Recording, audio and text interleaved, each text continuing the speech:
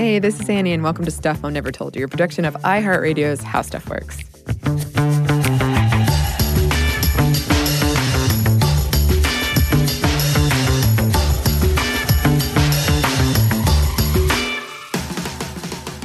As we record this episode, and as you are listening to it, if you're listening to it when it comes out into your feed, Mother's Day is approaching in the United States.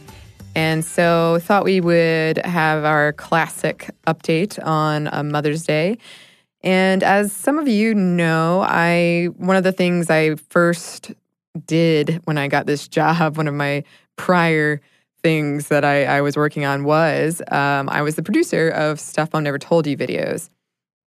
We used to have a YouTube show, and I highly recommend checking it out if you haven't already. But one of my favorite videos that we ever did was on the history of Mother's Day. And because I love horror movies, and the old co-host and creator of Stuff Mom Never Told You, she loves like reality shows. We did a really fun, I think it was fun, mashup of like horror and a reality show, and it was called Behind the Holidays. This story is really, really interesting, and I recommend checking it out. And another thing I wanted to bring in here is that I also work on another podcast called Savor, and one of the earlier episodes we did in our series in the show was on brunch. And Mother's Day is the second biggest day for brunch in the United States. And it all started out as this whole like, well, we'll give the mother a day off from cooking and cleaning, and it's just still a very popular tradition for people to take their mothers out for brunch. Also, I do want to recognize that this day can be difficult and triggering for people who have maybe not the best relationships with their moms, or don't have moms in their lives, or for people who want children but cannot have them. We see you and we're thinking about you. I hope that you enjoy this classic episode about the history of Mother's Day. Welcome to Stuff Mom Never Told You from HowStuffWorks.com. Hello and welcome to the podcast. I'm Kristen. And I'm Caroline. And happy upcoming Mother's Day to all of our mothers listening, and to my mother, even though she's not listening. Yep, same here. I was so surprised that even though Stuff Mom Never Told You has been in existence in podcast land since 2009, wow, we've never done an episode on Mother's Day. Crazy. I know. So no time like the present, right? Right. Because Mother's Day is right around the corner. And let's start with just a snapshot of Mother's Day today and then talk about where Mother's Day came from, because it's fabulous. It has, really interesting origins. Yeah. And a really grumpy originator. Yes. So just to give you an idea of how big Mother's Day is today, in 2011 in the United States alone, spending was expected to reach $16.3 billion, with the average adult spending more than $140 on gifts, according to the National Retail Federation, which $140 on gifts makes me feel like a very cheap daughter. Yeah, I go big on her birthday and Christmas. Mother's Day is more like, let's just get together. Yeah, more the quality time kind of gift. Yeah, and 2/3 of Americans will celebrate Mother's Day with flowers, and more than 30% will celebrate with jewelry. And I'm like, who are these people who can afford to buy jewelry? Maybe it's like crafty jewelry that they get at a local shop. Like macaroni noodle bracelets. Right. There we go. As a 29-year-old, I'm sure I could do that for my mother and she'd appreciate it.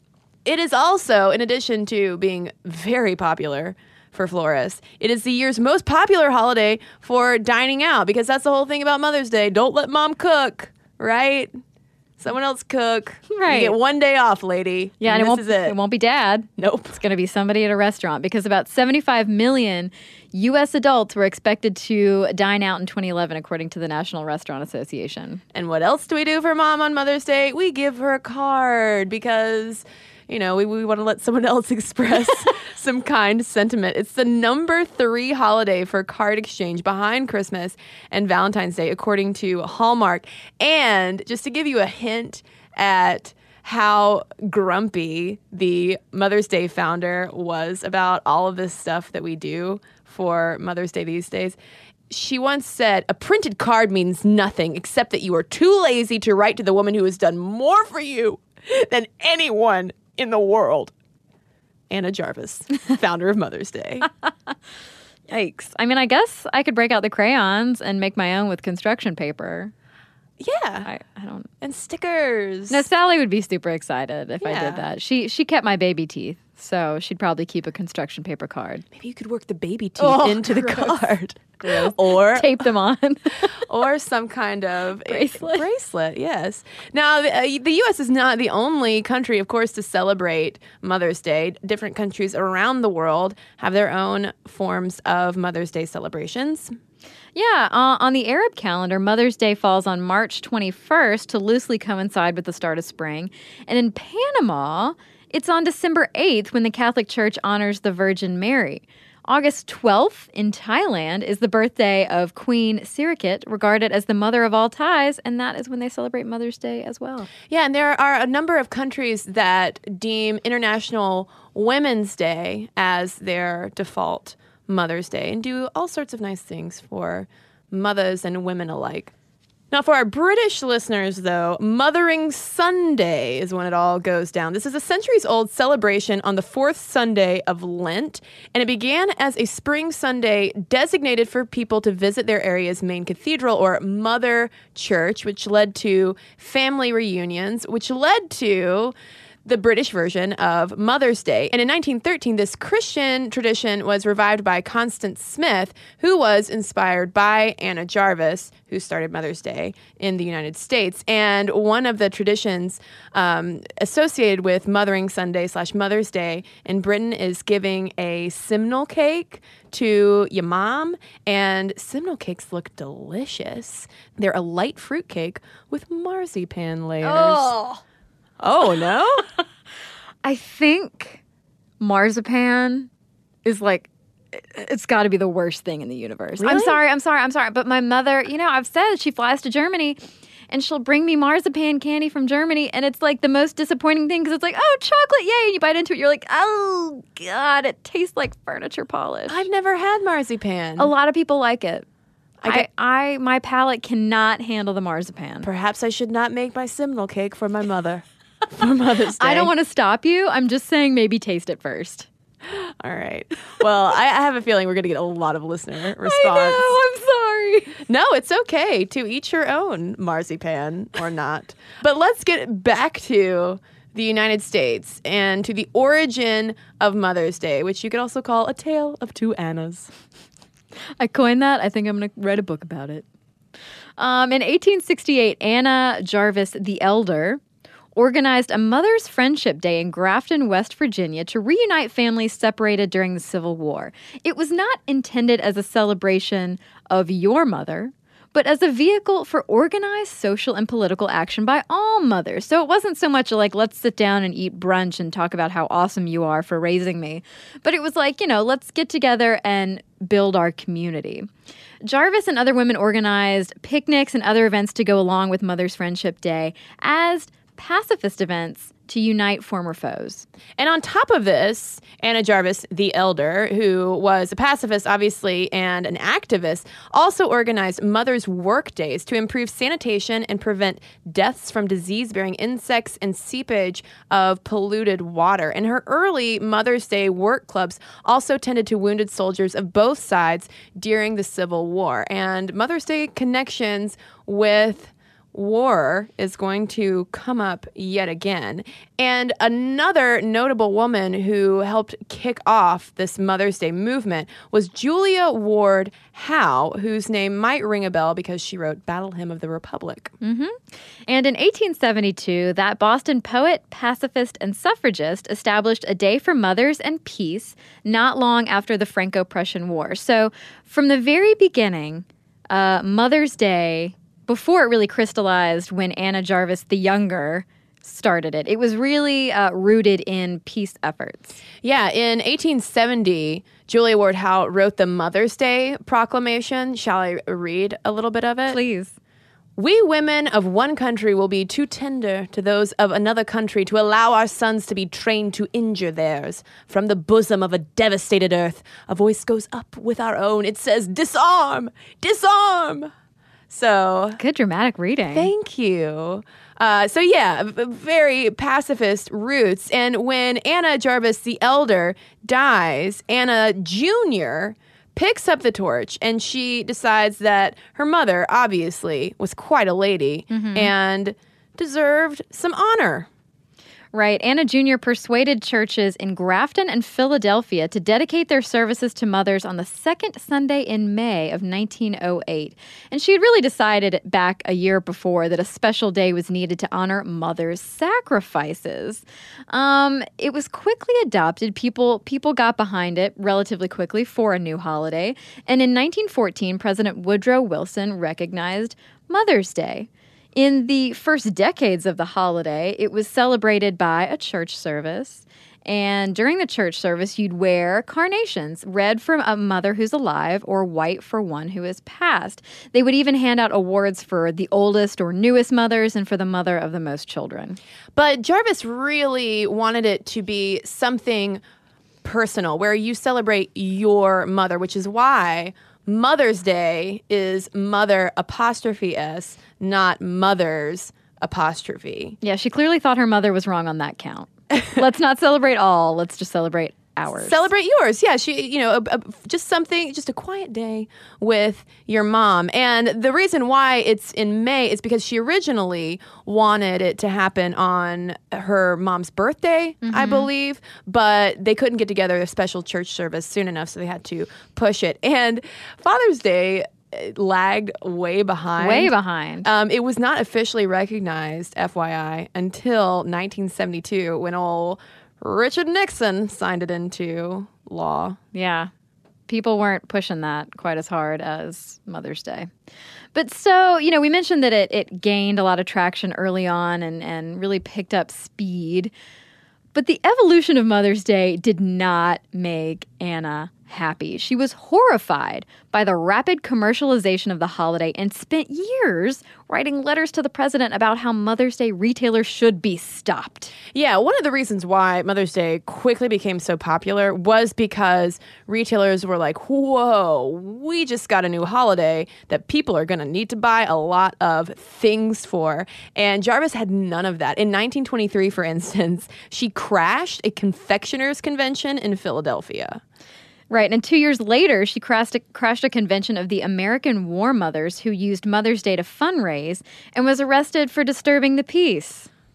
Oh, disturbing the peace, you pacifist woman. Oh, dear. And in 1934, she succeeded in keeping the post office from using Mother's Day on a 3-cent stamp in honor of the painting Whistler's mother. I mean, Jarvis really did not want Mother's Day going so big. Yeah, and in 1944, she went so far as to distribute thousands of celluloid flower buttons to churches and schools, asking that they be sold or given away in the hope that it would decrease the Mother's Day demand for fresh-cut flowers and reduce the floral industry's profits. She was like, you are going to stay home, you're going to go to church, you're going to wear your carnation, you're going to sit around the table, and you're going to tell your mother how much you love her. And by God, if you buy her anything, I will bring the wrath of Anna Jarvis down on you. If that card is not homemade, my goodness. But the thing is, it's interesting that it spun out of control in a way so quickly. Why? Why did it catch on? Because, it's a holiday. I mean, it took until 1972 for Father's Day to be officially recognized. But all of a sudden from 1907 to, a decade later, people are going wild about it. Well, we live in a big world, Kristen. Yeah. It can be scary sometimes. And when changes happen, people tend to hold on to old things from the past that make them feel comfortable. Like their moms. Right. Literally. Like their moms. Not that moms are old things. Yes, we don't mean to make anybody upset. But During this changing world, Mother's Day appealed to profoundly conservative values around women's roles in the family at a time when they're being challenged by the new woman. This new woman who drank alcohol and wore makeup. Yeah, I mean, that was flying directly in the face of Victorian-era cult of motherhood that really built up a woman's entire identity in her role as a mother. And Lee Eric Schmidt, who wrote Consumer Rights, The Buying and Selling of American Holidays, wrote that in the 1910s and 20s, and often thereafter, Mother's Day served as a kind of solace for many American Christians, Protestants, and Catholics alike, who feared that new womanhood was threatening the very institution of motherhood, domesticity, and the family. So basically, this was a way that, some more conservative people saw to bring focus back to this role of the woman in the home, taking care of the kids in her rightful place, they would say. Yeah, and at the time, a lot of people were saying, this was as people were moving to cities, clustering in urban locations away from their families.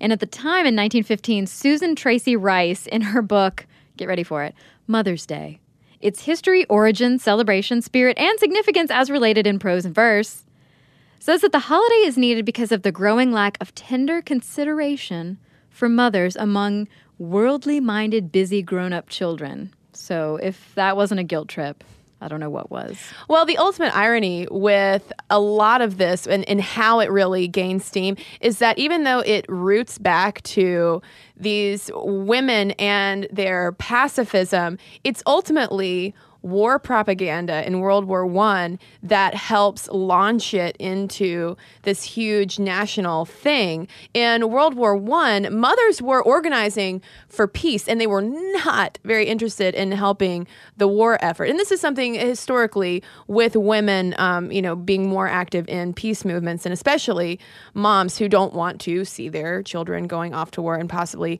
being killed. But the government ended up using propaganda to show that real mothers, quote unquote, knew that true love for their country and their sons meant sacrificing their children. And in 1918, General Pershing said he wanted every soldier and officer to write a letter home on Mother's Day to, quote, carry back our courage and our affection onto the patriotic women whose love and prayers inspire us and cheer us on to victory, which I'm sure Anna Jarvis would have just... I don't even know what she would have done. She would have burned Pershing's house down or something. She had known. And sprinkled it with those celluloid flower buttons. Yes. Which would be highly flammable. Anyway, sorry. Yeah, they melt. It would cover it in a weird coating. Anyway.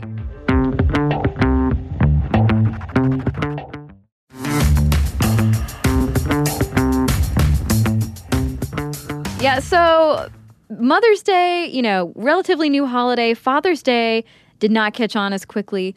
One holiday that people tried to get instituted that ended up fizzling out was Parents' Day. And it's something that fizzled out and continued to fizzle out throughout the 20th century.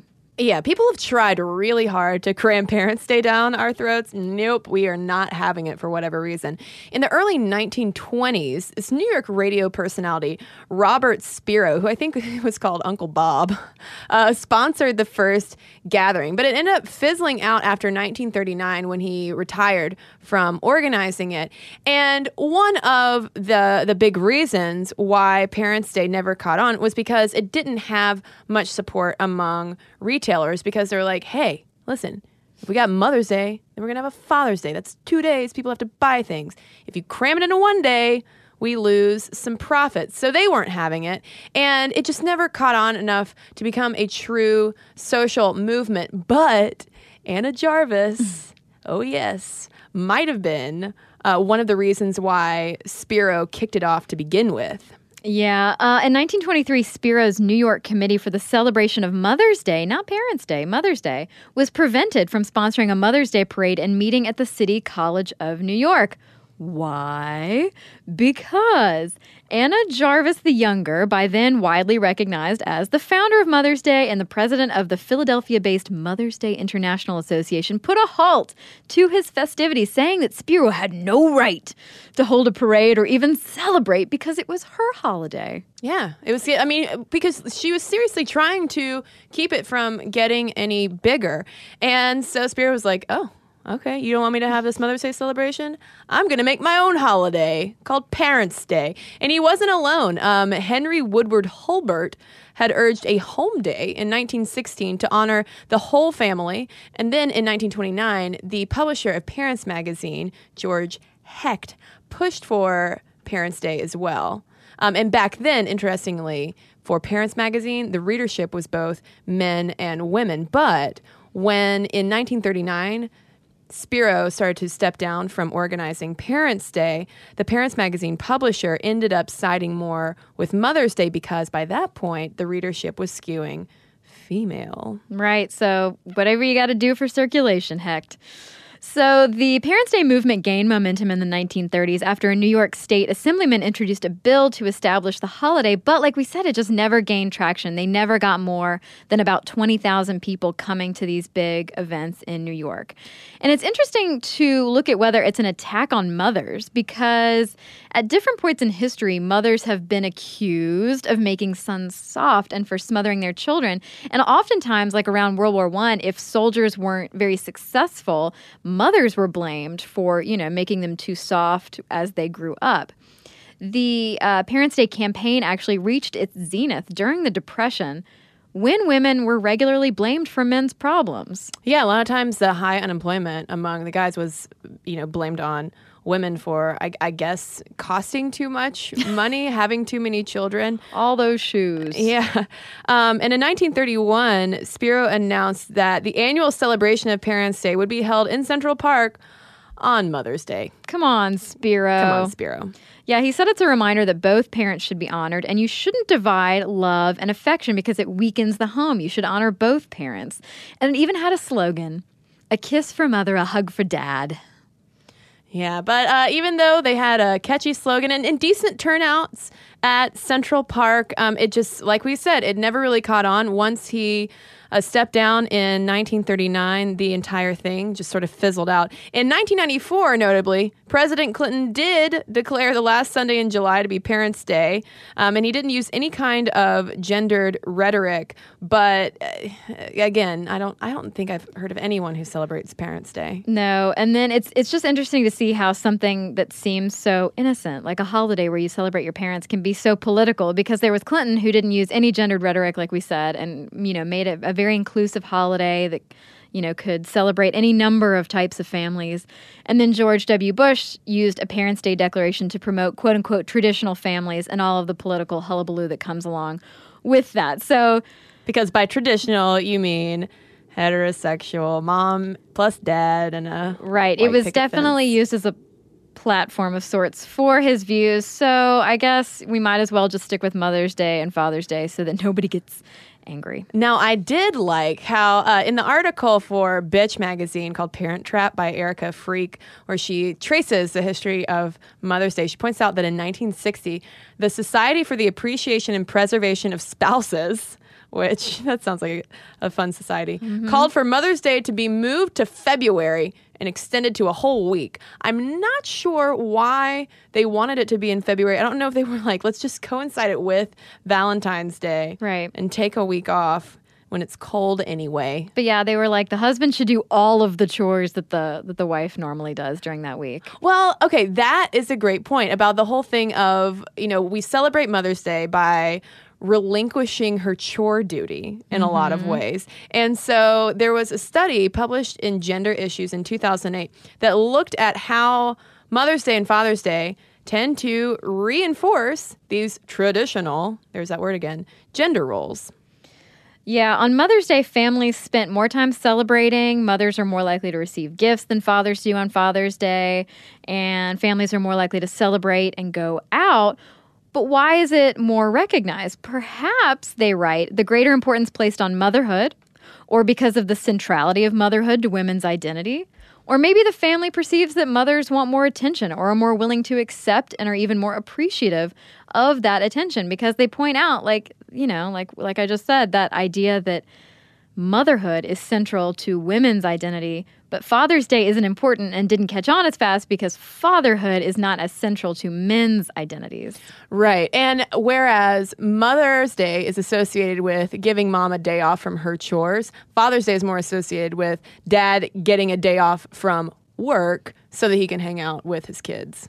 Right, or go fishing, or whatever it is that men do. Who knows? But so, like you said, mothers are more likely to report they're relieved of chores on the holiday, which is a good thing, right? Right, kind of. Well, it does highlight the fact that they are normally the woman's responsibility. And then the whole eating out thing, we mentioned at the top of the podcast that everybody goes out to eat on Mother's Day. That just emphasizes the fact that cooking is, again, part of this gendered identity as a mother. They also point out the fact that maybe women aren't doing really rewarding work around the home that they're being relieved from. So they also point out that the routine nature of women's daily chores might make it easier for someone to take them on in her place for a day. Like, okay, well, women can't take on men's work, but men can sure, load the dishwasher one night. Kristen wouldn't let him. No. Y'all know how I'm particular about my dishwasher being organized. It's sadly true. But the sad thing was that these researchers found was that mothers did not enjoy their Mom's Day celebrations as much as dads did. And their theory was that maybe it's because motherhood is still considered the woman's primary identity and vocation. And mothers' expectations might be too high for this one magical day off. Whereas, like you said, the man's identity is not so closely tied to whether or not he has kids. So he's less invested in Father's Day. He's like, oh, yeah, okay, this is cool. And so his expectations might be a little bit lower for that fishing trip or playing catch or working on the car, mowing the lawn. Being sweaty. Hey, brownie man. Anyway, so looking at chores, though, traditional mothers, quote-unquote traditional mothers, who weren't relieved of chores on Mother's Day were unhappier than those who were. Okay, makes sense. But relief from chores did not affect, quote-unquote, modern mothers. And they write that it could be that traditional mothers have a heavier chore burden to begin with, or that chores are becoming less tied to the identities of non-traditional women. So the acknowledgement might be less important. It might be like, we're all chipping in around the house.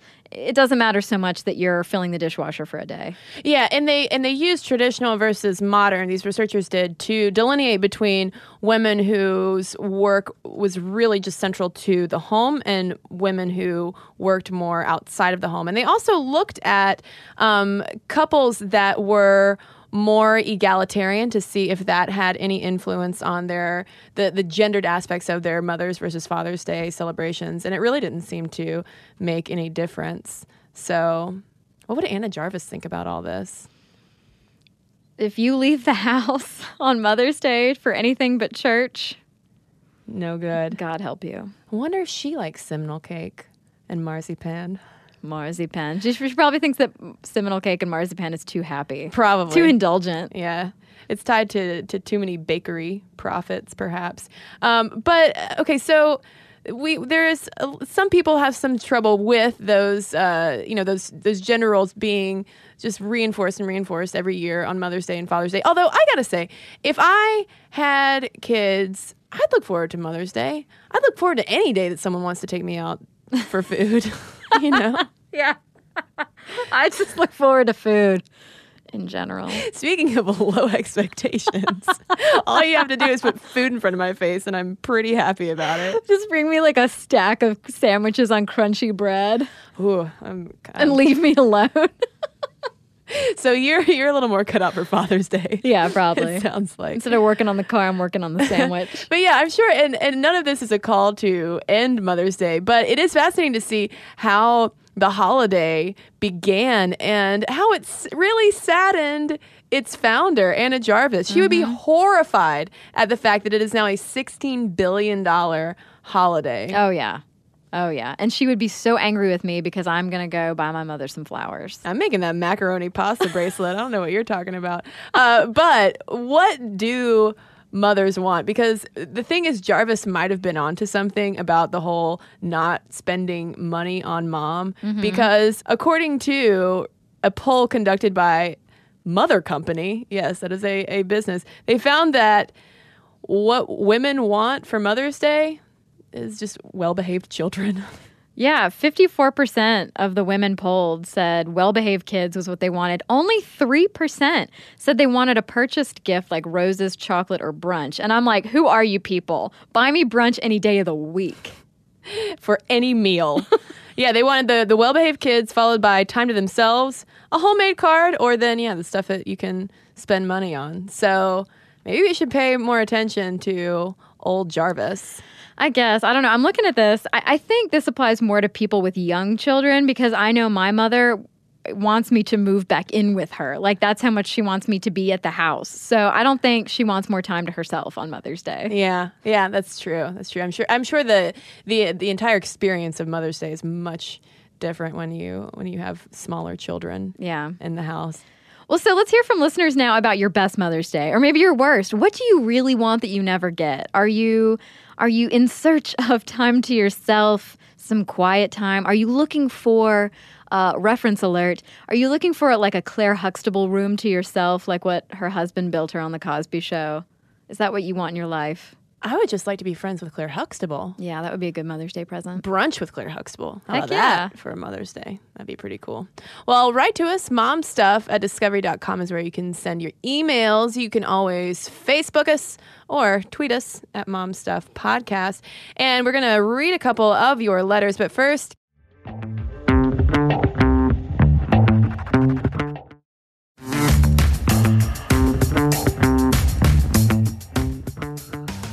And now, back to our letters.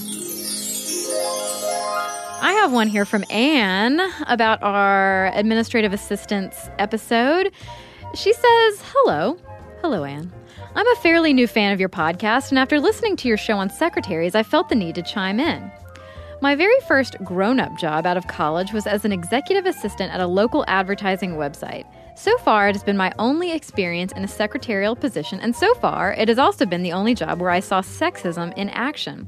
However, I feel like that particular brand of sexism had more to do with the industry I was working in, nightlife advertising, than with how I was treated as not only the sole employee in a secretarial position, but also the only female staff member for at least half the time I was employed there. Some examples of the sort of sexism I ran into were one time when my boss decided the winner of tickets to a water park Memorial Day party by looking only the female entrants up on Facebook and picking the one who looked best in a swimsuit, or how answering the office phone became my responsibility because the same boss said it would be better to have a woman's voice answering the phone. Apparently it was supposed to be more friendly. There was also no shortage of clients asking for scantily clad, busty ladies to adorn their event poster, many of which I had to approve and pick up at the printers. Though, for the record, I never was asked to get anybody coffee. So thanks for the story, Anne. Well, I've got one here from Madison, and she is studying in Morocco right now. She's a gender studies major, and she writes, I know this is digging way back into the past, but I wanted to write you about your catcalling podcast. I was re-listening to it because I'm in Morocco right now, and the catcalls are out of control here. It's a sign of masculinity to be able to catcall in at least 3 languages, and men seem to have nothing better to do than make some kind of comment or just leer at you as you walk by. I have been catcalled as I walk through the market, from bicycles, cars, while walking home, and once from a dump truck by men of varying ages, as in age 8 up to about 60, although it's predominantly young men that do it. It has nothing to do with being Western. It happens to Moroccan women as well. It really boils down to women being second-class citizens here. I've talked to Moroccans about it, and a few have acknowledged that it's wrong, and certainly none of the women appreciate it. One man had the audacity to tell a room full of women that he catcalls because women like it. He, however, did say that if someone catcalls his sister or girlfriend, he thinks it's wrong. There's an interesting disconnect here. We can in no way respond to the street harassment here. That's just not done, and we are more likely to get aggressive responses. This is also not something that is a matter of public discourse, and it has such deep-rooted cultural ties that it's hardly thought of as an issue. So, thanks for writing in from Morocco. And I can imagine that would get very exhausting getting around there. So thanks to everyone, too, who's written into momstuff@discovery.com. You can email us. You can find us on Facebook, where we're up to all sorts of fun things all the time. You can follow us on Twitter @MomStuffPodcast. You can even find us on Tumblr, stuffmomnevertoldyou.tumblr.com. And last but certainly not least, you can watch us now on YouTube. That's right. Stuff Mom Never Told You has a brand new YouTube channel. It's youtube.com/stuffmomnevertoldyou. And while you're at it, you should check out our podcasting pals, Josh and Chuck from Stuff You Should Know, because they're on YouTube as well. They're at youtube.com/stuffyoushouldknow. So lots to do. Check us all out. And if you still have time, head over to our website. It's howstuffworks.com. For more on this and thousands of other topics, visit howstuffworks.com.